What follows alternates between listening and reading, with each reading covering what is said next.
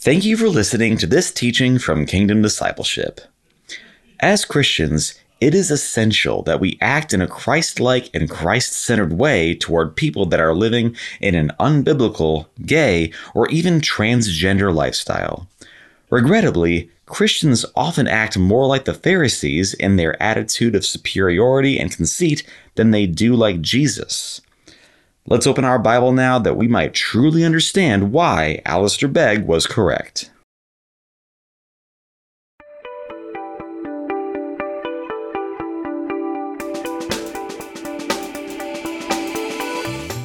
Well, good afternoon, and welcome to another teaching. It is a late Wednesday afternoon, early evening here in Texas, and hopefully y'all are loving on Jesus, are spending time with Jesus, growing to know Jesus, growing to love him, growing to obey him, and growing to be like him more and more and more in every aspect of your life. That's the meaning of life, is growing to know Jesus, growing to obey him and love him, and growing to be like him. So thank you, Lord Jesus. Okay, so the last time we had done the first teaching that we have ever done of that kind, when we did a teaching in defense of Alistair Begg, and we laid out our premise as to why we firmly believe that Alistair Begg was right in his advice and in his counsel to that grandmother who was struggling with whether or not she could go to her grandson's transgender wedding. And since that time, it's been a week now, and I'm saddened that prominent Christian leaders haven't come out publicly and firmly defended Alistair Begg, just based on the simple wisdom and reasoning that we put forth, or I put forth in the last video. It doesn't seem hard to understand to me. Now, that being said, many more videos have come out criticizing Alistair Begg in very severe and even ungodly ways, in foolish ways, frankly. So, just talking to some of the guys, and it seemed wise to continue the discussion on how, as Christians, and I mean disciples of Jesus, devoted, serious, Christ-centered disciples who really want to live their lives in service to Christ, bearing fruit for his kingdom, living for him more and more actively every day. How are we to manage ourselves in a society of serving all people in Christ, of lovingly presenting the gospel, and where and when are we supposed to be around them in their gatherings, or even in their, quote, weddings? And so I'm going to continue the discussion on this and hopefully shed some light. I believe, far more material than I can get to. And I stopped the last one right at 45 minutes because I didn't want it to go too long. So, Father, we do thank you for your mercy and favor and goodness and grace on our lives. Father, we thank you for your love. Father, we thank you for our Bible. We thank you that we have the Word of God. Father, I thank you that we have this standard, that we have this book that we can go to, the eternal Word of God. Even as you said, Jesus, heaven and earth will pass away, but my word will never pass away. And we thank you, Father, that we can study your word and dig into your word and receive life in your word and instruction. Father, above all, I ask you to help us to not only know your word, but to obey your word. And Father, we know that Jesus Christ our Lord is indeed the living word of God. Lord Jesus, we worship you today. We honor you. We praise you. We love you, our only master, our only king, our only Lord. Lord Jesus, we thank you for becoming a human man for us. We thank you for living a perfect, righteous life on our behalf that we could never live. We thank you for dying a torturous death on our behalf that we should have died. And we thank you that you're alive and risen, and we worship you today. Lord Jesus, we worship you. Holy Spirit, we do ask you to lead us and guide us now as we open your word. We ask you to give us eyes that can see, ears to hear. Holy Spirit, please give us hearts to understand. In Jesus' name, amen and amen. So, okay, so, again, what we're going to be dealing with here is how, as devout, Christ-centered Christians that want to please Jesus, are we to serve the people of the world? And is it okay for us to do it at gay or transgender weddings or whatever alternative weddings or gatherings, there are? And I believe scripturally, the answer to that is absolutely yes. I've been very saddened. It's been a grief.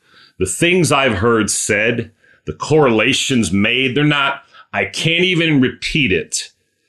The vile and foolish things that have been said regarding making comparisons to what Alistair Begg counseled that grandmother to do. I don't know that I've heard foolishness like this. And I've heard my share before.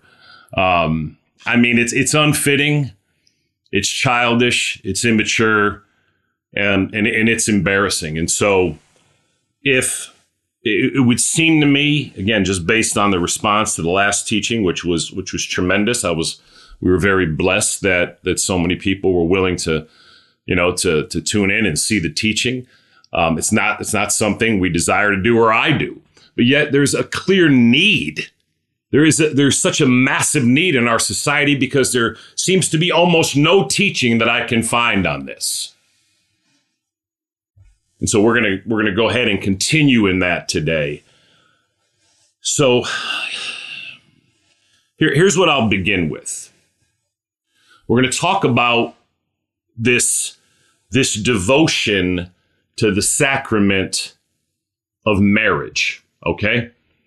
In the response to Alistair Begg and what he said, there's been this massive outcry because it would appear that the majority of Christians or the body of Christ is far more devoted to the sacrament of marriage, the temporary earthly institution created by God for the advancement of his kingdom. Why did I say temporary? Human marriage, human biblical marriage, obviously non-biblical marriage is not marriage, right? This is something we don't seem to really understand. But human biblical marriage will not transcend this life. You will not be married to your Christian husband or your Christian wife in eternity. When you leave this life, that marriage ends. And when the time comes for Jesus to return, no more will there be the sacrament of marriage. That will have ended. However, souls are eternal.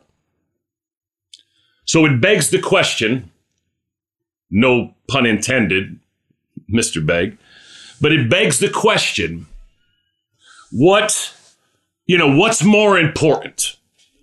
What's more important, the sacrament of marriage or the sacrament of baptism, or eternal souls who will indeed be in hell if they don't hear the gospel of Jesus Christ, the good news that their God, Jesus, the Son of God, God the Son, became a human man even for them, even for the gays, the transgenders, and yes, what in your mind is the most despicable people in the world. Yes, because what we forget is that without Christ, we too are an abomination. I've been hearing that word a lot. Without Christ, every one of us is a is a vile abomination before God. And that's something that's seemingly been lost in this whole discussion. We do not really seem to understand how vile, disgusting, and dead and creatures fit for hell we really were before our King and our Master and our God, Jesus, became a human man for us. And he went on and lived a perfect, righteous life for us and for all those who are still in their sin, all those who are transgenders and getting married, or gay and getting married. He lived a perfect, righteous, sinless life for us and for them. He then went on and died a horrific, torturous, excruciating death on the cross, on their behalf and on our behalf, a death we deserve to die. And then he was indeed raised from the dead. And every single human being, all 8.3 billion people in the world, need Christ, need to be actively, currently trusting in Christ alone for the forgiveness of their sin, the salvation of their soul, deliverance from eternal hell, and to go to heaven when they die, if they are to avoid hell. Okay? And so what should be our focus? Okay? Should our focus be of turning our nose up at what we believe to be non-biblical gatherings? Or should we be able to go, even in grief, as Jesus attended these kind of things? Jesus ate with sinners, right? And the Pharisees, they didn't understand why he would do such things. And I'll say, never have I heard so much pharisaical, self-righteous responses as I have heard in this debate. Never have I heard as many. So I explained that marriage is a temporary earthly institution, right? So if you look at Matthew 22, 29 and 30, the Sadducees come to Jesus and they're obsessed with marriage, as if the kingdom of God was about marriage. I'm a married man. I have the finest wife in the world. I'm a blessed man. Been married for, I think coming up on 23 years now to a woman that I don't deserve. Okay? But at the end of our lives, one of us or both of us, that marriage will cease. The Sadducees come to Jesus and, they give this, they make up this example about this woman that had 7 husbands because the other 6 husbands died. And they say to Jesus, now, whose husband will she be in heaven since she was married to all 7? Because in their mind, too, marriage is really what's important, right? Matthew 22, 29 and 30, Jesus replied, "You are in error because you do not know the scriptures or the power of God." That's every error we have in our lives right there. Every error in our lives. Verse 29, Jesus replied, "You are in error because you do not know the scriptures or the power of God." Verse 30, at the resurrection, people will neither marry nor be given in marriage. They will be like the angels in heaven. Okay, so again, marriage will end in this life, okay? Biblical marriage is a sacrament. It's important. It's certainly between one man and one woman. No doubt. All of us as evangelicals firmly believe that. But I guess what we don't understand is by pounding the table and saying marriage is between one man and one woman, Jesus is not more pleased with us because we can keep pounding the table and saying that. Just like Jesus is not more pleased with someone standing outside an abortion clinic with a sign that says baby killer. Jesus is not pleased with that either. Never have I seen less mature Christianity. Now, maybe I'm just naive and I don't understand what's out there. Maybe I've just been exposed now and, because I'm in my own little world here doing my teachings, right? Jesus would be pleased, instead of standing outside the abortion clinic with the sign that says baby killer, maybe if you went and found one of the many hundreds or thousands, just find one or two single moms that are scared and they don't know what they're going to do and they're pregnant and they feel they have no way out. And why don't you come alongside of them and say, I'll help you. I'll help you to go through this process, and I'll help you, and I'll even help pay to help you to raise this child. Now, Jesus would be pleased with that. Marriage is between one man and one woman. There's no question of that. But Jesus would be pleased, certainly, right? If we loved people and came alongside people and explained to them this is not the will of God, and we're able to love them right where they're at. The biggest thing that I think people don't understand about gay or transgender weddings is it's not a wedding before God. They're not married before God. The wedding is meaningless to Jesus. As a matter of fact, heterosexual people, a man and a woman that get married that aren't saved, aren't born again, that's not a biblical wedding either. Biblical marriage is a picture of the believer's union with Christ, the believer's marriage to Jesus. When you get saved, when you get born again, Jesus Christ comes to live inside of you, and you're one with him in spirit, as man and woman are one in flesh. The man and woman one flesh marriage ends, as will the entire sacrament of marriage, when the world ends and we have a new heaven and a new earth. But our union with Jesus, our spiritual union and marriage to Jesus, will last for all eternity. So again, what ought to be our focus? It's interesting, the Apostle Paul, in dealing with marriage, says here in 1 Corinthians 7, now for the matters you wrote about, it is good for a man not to marry. So there it is. Okay. Some 9 times in 1 Corinthians 7, Paul is going to tell you it's not about marriage. Biblical marriage was created so that we could advance the kingdom of God and the word of God and the Son of God. That's the reason for biblical marriage. Biblical marriage is about Jesus. Jesus is not about our marriage. Okay. Again, marriage is a sacrament, but the kingdom of God is about souls. He's going to go on, look at verse 2. But since there is so much immorality, each man should have his own wife and each woman his own husband. Paul just gave the purpose of marriage. Now he's going to go on throughout this time to say, you know what? Marriage is a concession. You'd be better off if you're not married, but since you don't have the gift of singleness, go ahead and get married, because it's better to get married than to live in sexual impurity. But since there is so much immorality, each man should have his own wife and each woman her own husband.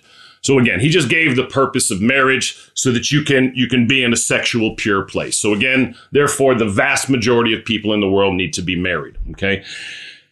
He's going to go on to say some things. And then he says in verse 6, I say this as a concession, not as a command. A concession. Okay.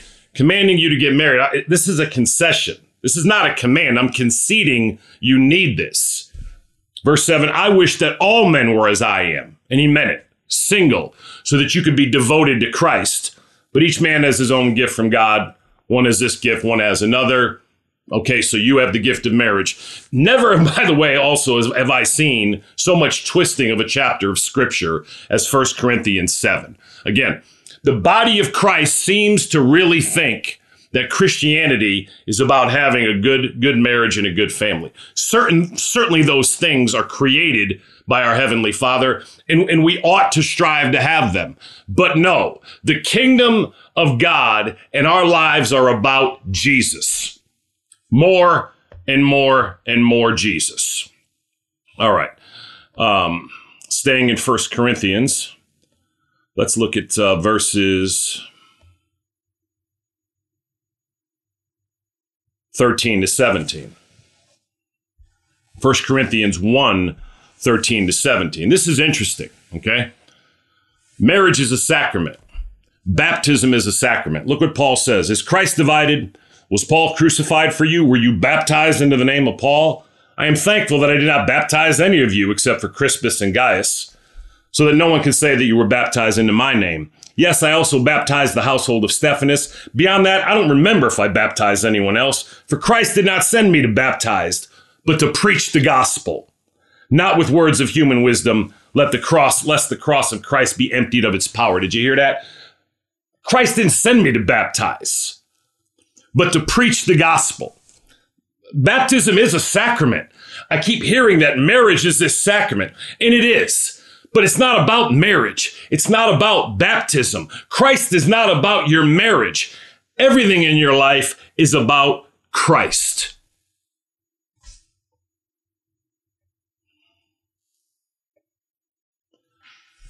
Look at 1 Corinthians 7, 26 to 28. Paul says, because of the present crisis, I think that it is good for you to remain as you are. Verse 27, are you married? Do not seek a divorce. Are you unmarried? Do not look for a wife. But if you do marry, you have not sinned. And if a virgin marries, she has not sinned. But those who marry will face many troubles in this life. And I want to spare you this.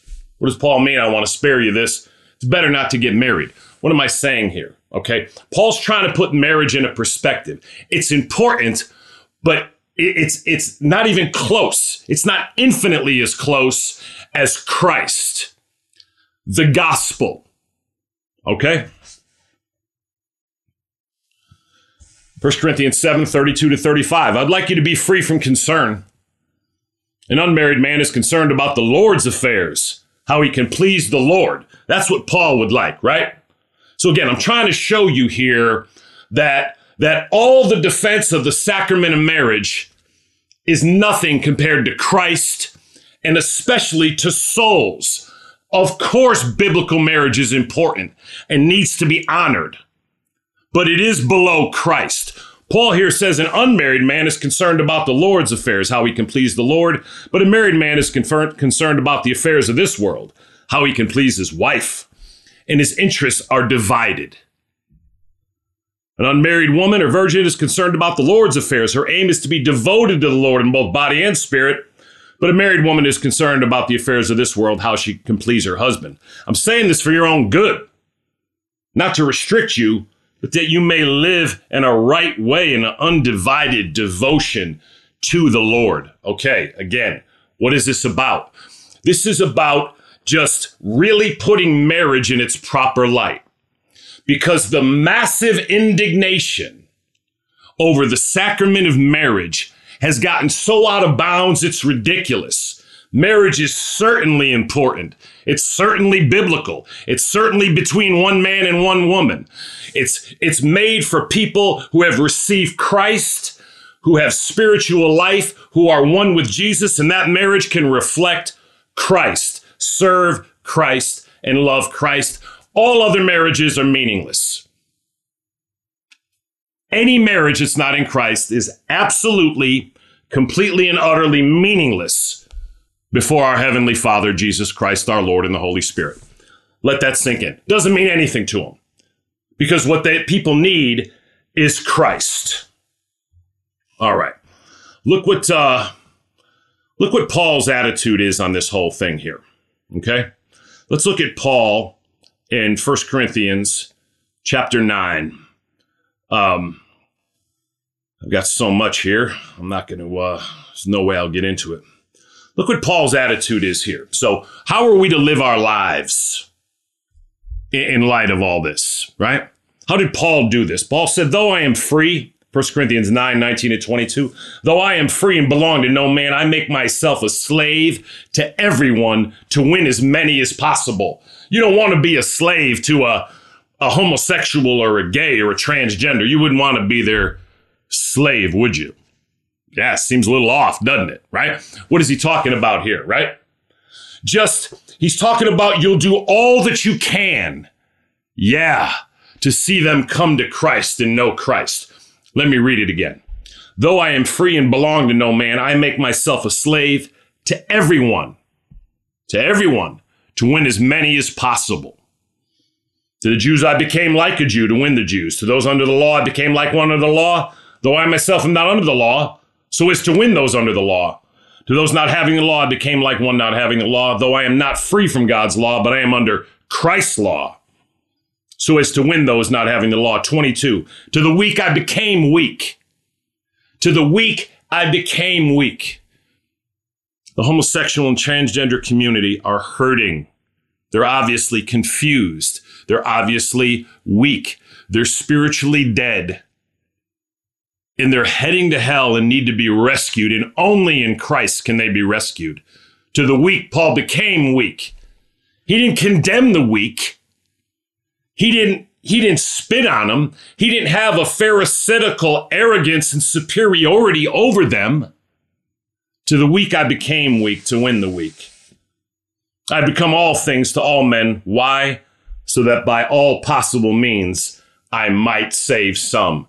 And yes, those possible means very much may include your attendance at a gay or transgender wedding or any worldly event that's not of Christ.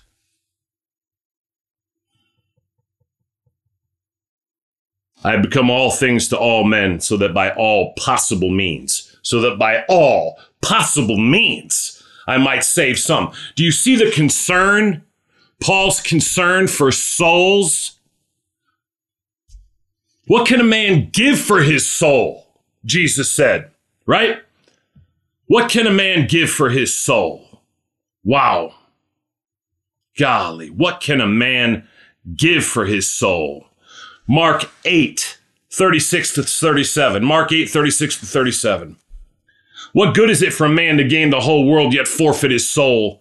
Or what can a man give in exchange for his soul? Do you see that? Do you see Paul's attitude and heart?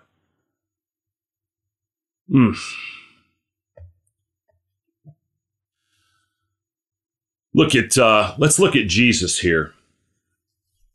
How did Jesus handle this? Let's look at Matthew 9, 9 to 13.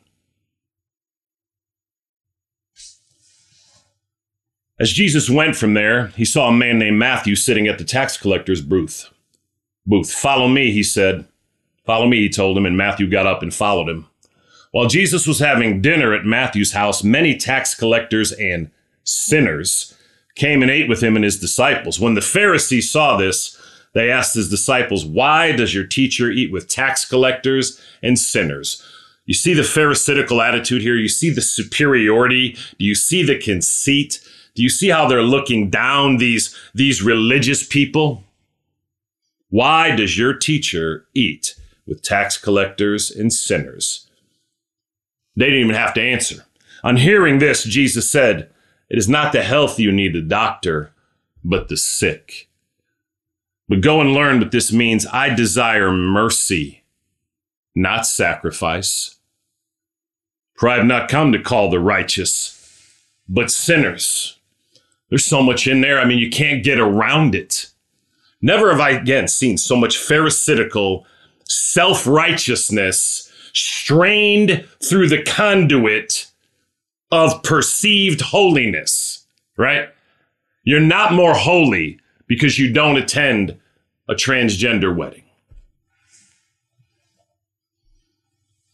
On hearing this, Jesus said, "It is not the healthy who need a doctor, but the sick. But go and learn what this means." And that's what we need in the church today. We need to go and learn what this means. These are Jesus's words. This is what he's telling the religious leaders. This is what he's telling pastors. Am I telling you this? Of course we don't support gay or homosexual marriage or transgender marriage. We don't support the lifestyle. The Bible is clear that it's sexual sin, right? It's sexual immorality. As a side note, it's not worse than heterosexual sin.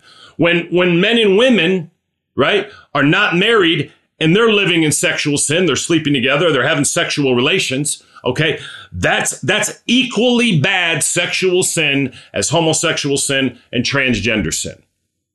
God is not more grieved with one.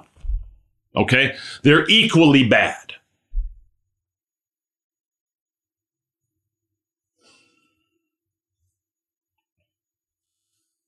But go and learn what this means. That's what we need to do. Go and learn what this means.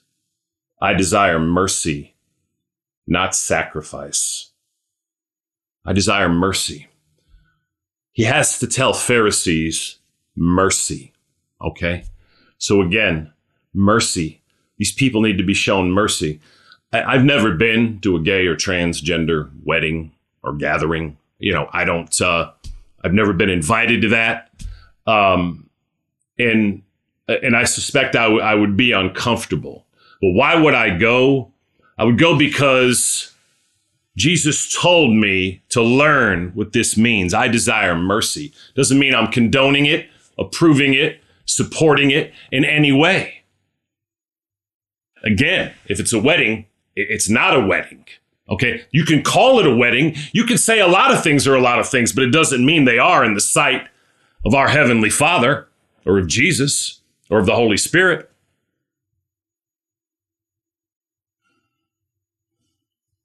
I desire mercy, for I have not come to call the righteous, but sinners. I really believe we've had the responses to this Alistair Begg situation and the misunderstanding of how this is to be handled, okay? And what the scripture teaches about it. You're not compromising one bit by going. You're acting like Jesus.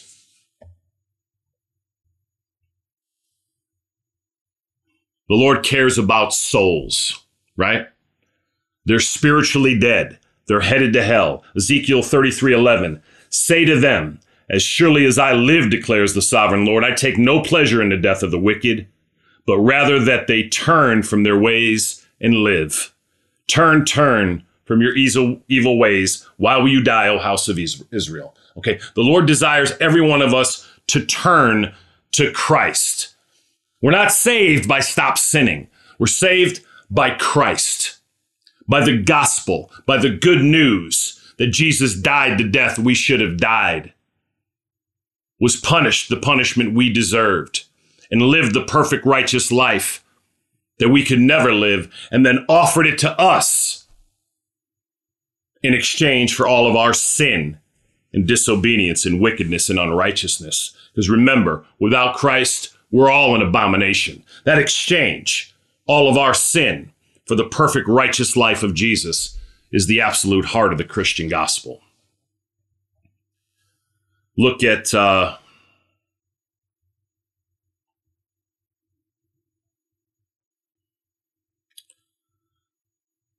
this is interesting. Look at Acts 11, 1 to 10. Acts 11, 1 to 10. Even the early apostles, had this pharisaical attitude that they were above the dirty, filthy Gentiles, right? Peter had this air of superiority that he wouldn't enter a Gentile's house. Again, that is what the scripture told him in the Old Testament. It seems that there's many people that don't understand the difference between the Old Covenant and the New Covenant. And are you able to see these principles? This whole teaching is being done so we can understand the principles of how to deal with people living in sinful lifestyles, even what we consider the greatest debauchery or the most gross sin. And as a side note to that, right?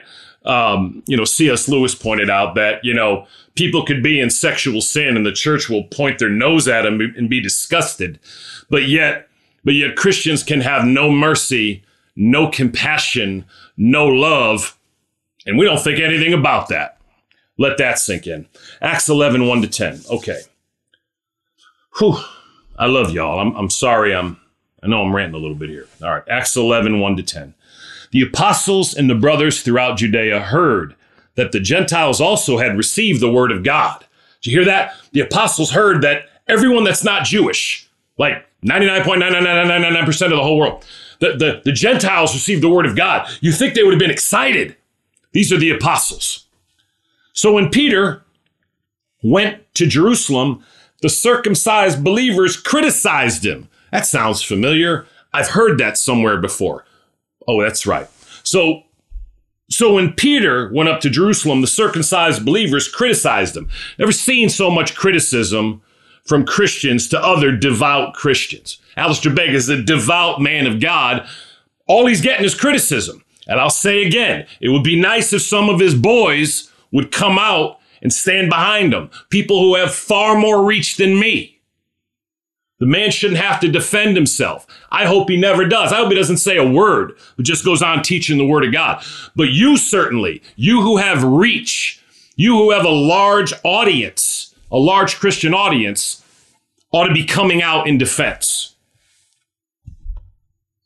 So when Peter went up to Jerusalem, the circumcised believers said, good job. No. They criticized him and said, you went into the house of uncircumcised men and ate with them. I mean, how disgusting.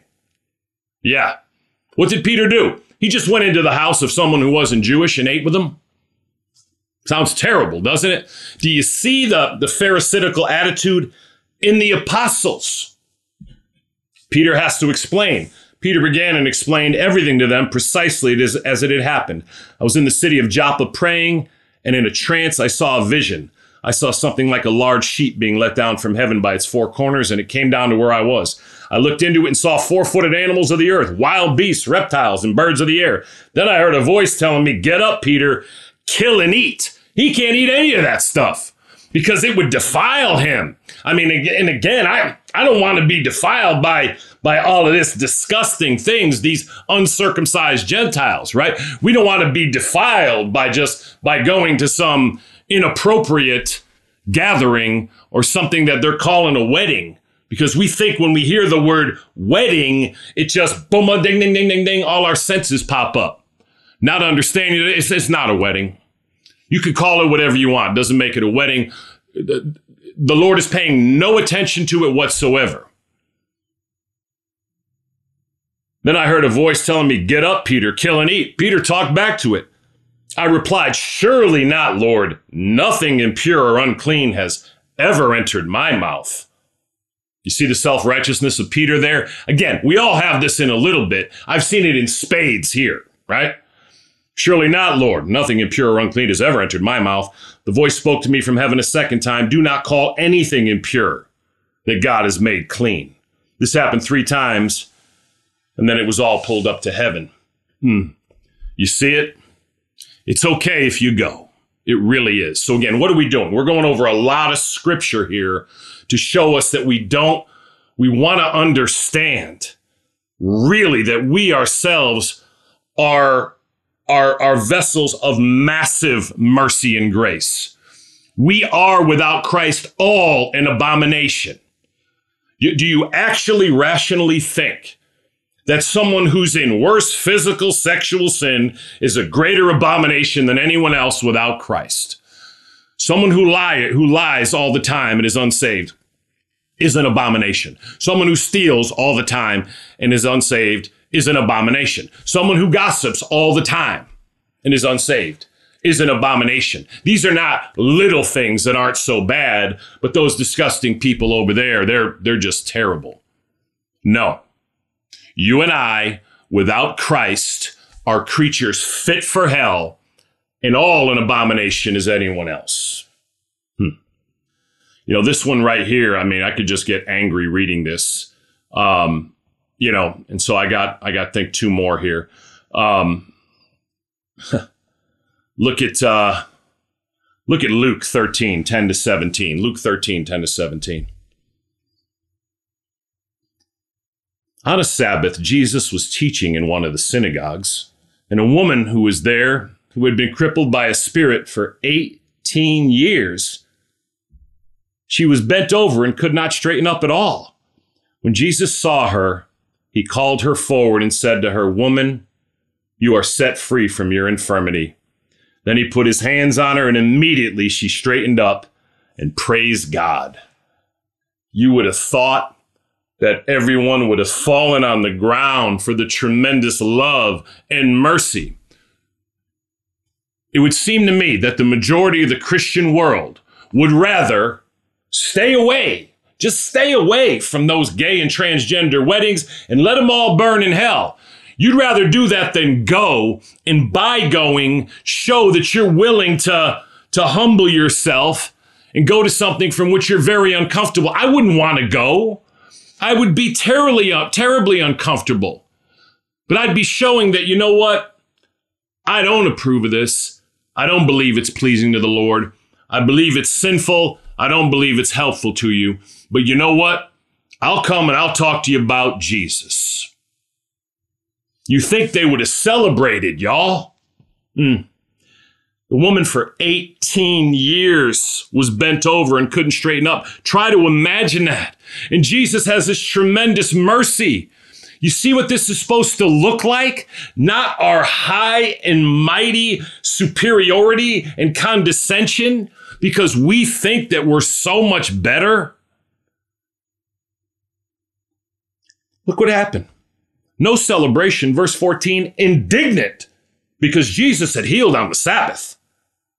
The synagogue ruler said to the people, there are 6 days for work, so come and be healed on those days, not on the Sabbath. The Lord answered him, you hypocrites. And believe me, he's saying to us today, okay? We all have areas of hypocrisy, but it is hypocrisy to condemn and slander and throw out words like abomination when we ourselves are all as bad an abomination, save the mercy of our King and Master and Savior and God, Jesus Christ. The Lord answered him, you hypocrites. Doesn't each one of you on the Sabbath untie his donkey from the stall and lead it out and give it water? Then should not this woman, a daughter of Abraham, whom Satan has kept bound for 18 long years, be set free on the Sabbath? From what bound her? When he said this, all his opponents were humiliated. We ought to be humiliated. We ought to be humiliated by our self-righteousness, our lack of love, our lack of concern, the manner in which we carry ourselves, and we actually think you're more pleasing because of this. The remarkable thing, and I'll say this clearly, I would say that 999 out of 1,000 people who are ridiculing and criticizing Alistair Begg, I'd like to see their daily walk with Christ. How much time do you spend each day with Jesus? How much time do you spend actual time in the Word of God? How much time do you actually spend in minutes, in hours, in prayer, in worship, in thanksgiving, in praise?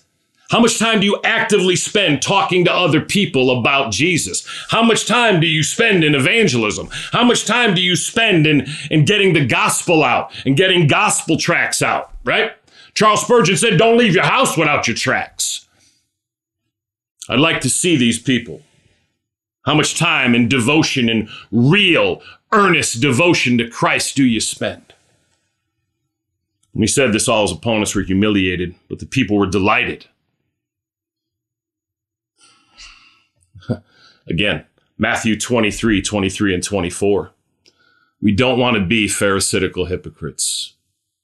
We want to have a concern for souls more than the frivolity and foolishness of a gay or transgender wedding that literally means nothing to the Lord. It doesn't bother him a bit. They're not saved. What grieves him is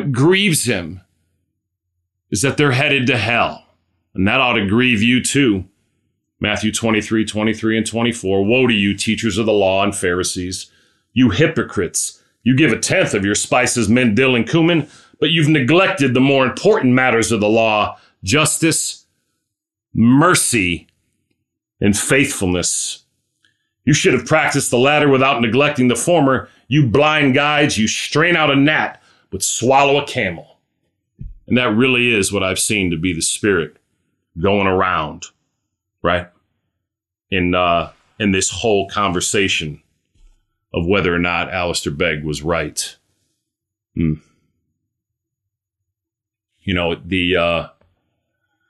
remember the woman caught in adultery, right? In John chapter 8, verses 2 to 11. I'm going to end here. At dawn, he appeared again in the temple courts, Jesus, where all the people were gathered around him. He sat down to teach them. The teachers of the law and the Pharisees brought in a woman caught in adultery. Now, again, we said that all sin, right, is all sexual sin. One is not worse than the other, right? But adultery is worse than just fornication because you're involving other people, right? If an unmarried man and woman are having sex together, they're in sexual immorality, and that's fornication. But adultery now you've involved, when you commit adultery, there are other people involved than just the two people doing it. Do you see that? Two transgender people aren't in adultery. Two gay people, two gay men or two gay women, they're not in adultery. Now, again, it's certainly sin. It's not the will of God. And it's certainly as bad as a man and a woman sleeping together who aren't married. Those are all equally sexual immorality. But adultery now, that's a little higher level, right? The teachers of the law and the Pharisees brought in a woman caught in adultery. It's interesting they just brought the woman, right? Somehow they found the woman, they caught her in adultery, but we didn't know where the man was. That's interesting, right? She was caught. Had to be a man there with her, right? But they throw the woman before Jesus. They made her stand before the group. They're humiliating this woman. It appears that we would rather humiliate the most marginalized people, right, at a certain level. The people, yes, who are just weighted down with sin. Instead of love them. In no way agree or condone their lifestyle and talk to them about Christ. They made her stand before the group and said to Jesus, "Teacher, this woman was caught in the act of adultery. And the law Moses commanded us to stone such women. Now, what do you say?" Look at there. There's the old covenant. Should have been stoned. That means a dozen, 2 dozen, 20 people, 10 people will pick up large stones, throw them at your head until you're dead. Stone. It's amazing, right? Today, again, of course adultery is sin. But man, we're far more indignant when it's transgenders or homosexuals. Now, what do you say? They were using this question as a trap in order to have a basis for accusing Jesus. But Jesus bent down and started to write on the ground with his finger. When they kept on questioning him, he straightened up and said to them, "If any of you is without sin, let him be the first to throw a stone at her." Again, he stooped down and wrote on the ground. At this, those who heard began to go away one at a time, the older ones first, until only Jesus was left with the woman still standing there. Jesus straightened up and asked her, "Woman, where are they? Has no one condemned you? Has no one condemned you?" No one, sir," she said. "Then neither do I condemn you," Jesus declared. "Go now and leave your life of sin." Do you see it? It couldn't be more plain, right? You who are without sin, you cast the first stone at them. Now, again, I've tried to make clear, because I understand that so many people are going to try to say, yeah, but, it's a wedding. I've made clear to you that souls are infinitely more important because the soul is eternal. The sacrament of marriage is holy and it's important and it's between one man and one woman, but it is not eternal. Do we get that? The sacrament of baptism, okay? Not going to mean baptism in heaven, okay? So, before you start talking about making excuses for all these things, okay? Let's let it really sink in. If you're able, try to understand the scriptures I've said. None of us are perfect, okay? All of us have made wrong judgments, but let's just back up a little bit. Try to understand the Lord's heart on the matter and try to emulate Jesus. I frankly don't have a lot of hope that those who are hardened to this issue will repent. But Father, I thank you for your word. I thank you for your mercy. I thank you for your favor. I thank you for your goodness. I thank you for your grace. I thank you for your love, Father. I thank you that we have the word of God. And Father, help us, Holy Spirit, never once to compromise us to what the Scripture says. That we know, Lord, what we call sin in our lives first, Lord. We judge ourselves first. Lord, help us to stand firmly on the Word of God. We do know, Father, that you created marriage for one man and one woman. But Father, we know also that for those who aren't having a biblical marriage, you're not concerned anything about what they do, except that they come to know Jesus. So Jesus, I ask you to draw everyone to you. I pray, Lord, that you would open our eyes, give us eyes that see, ears that hear, and hearts to understand, Holy Spirit, these principles, that we may walk in greater love and greater devotion and be more pleasing to Jesus in all that we do. In Jesus' name and for Jesus' sake, amen and amen.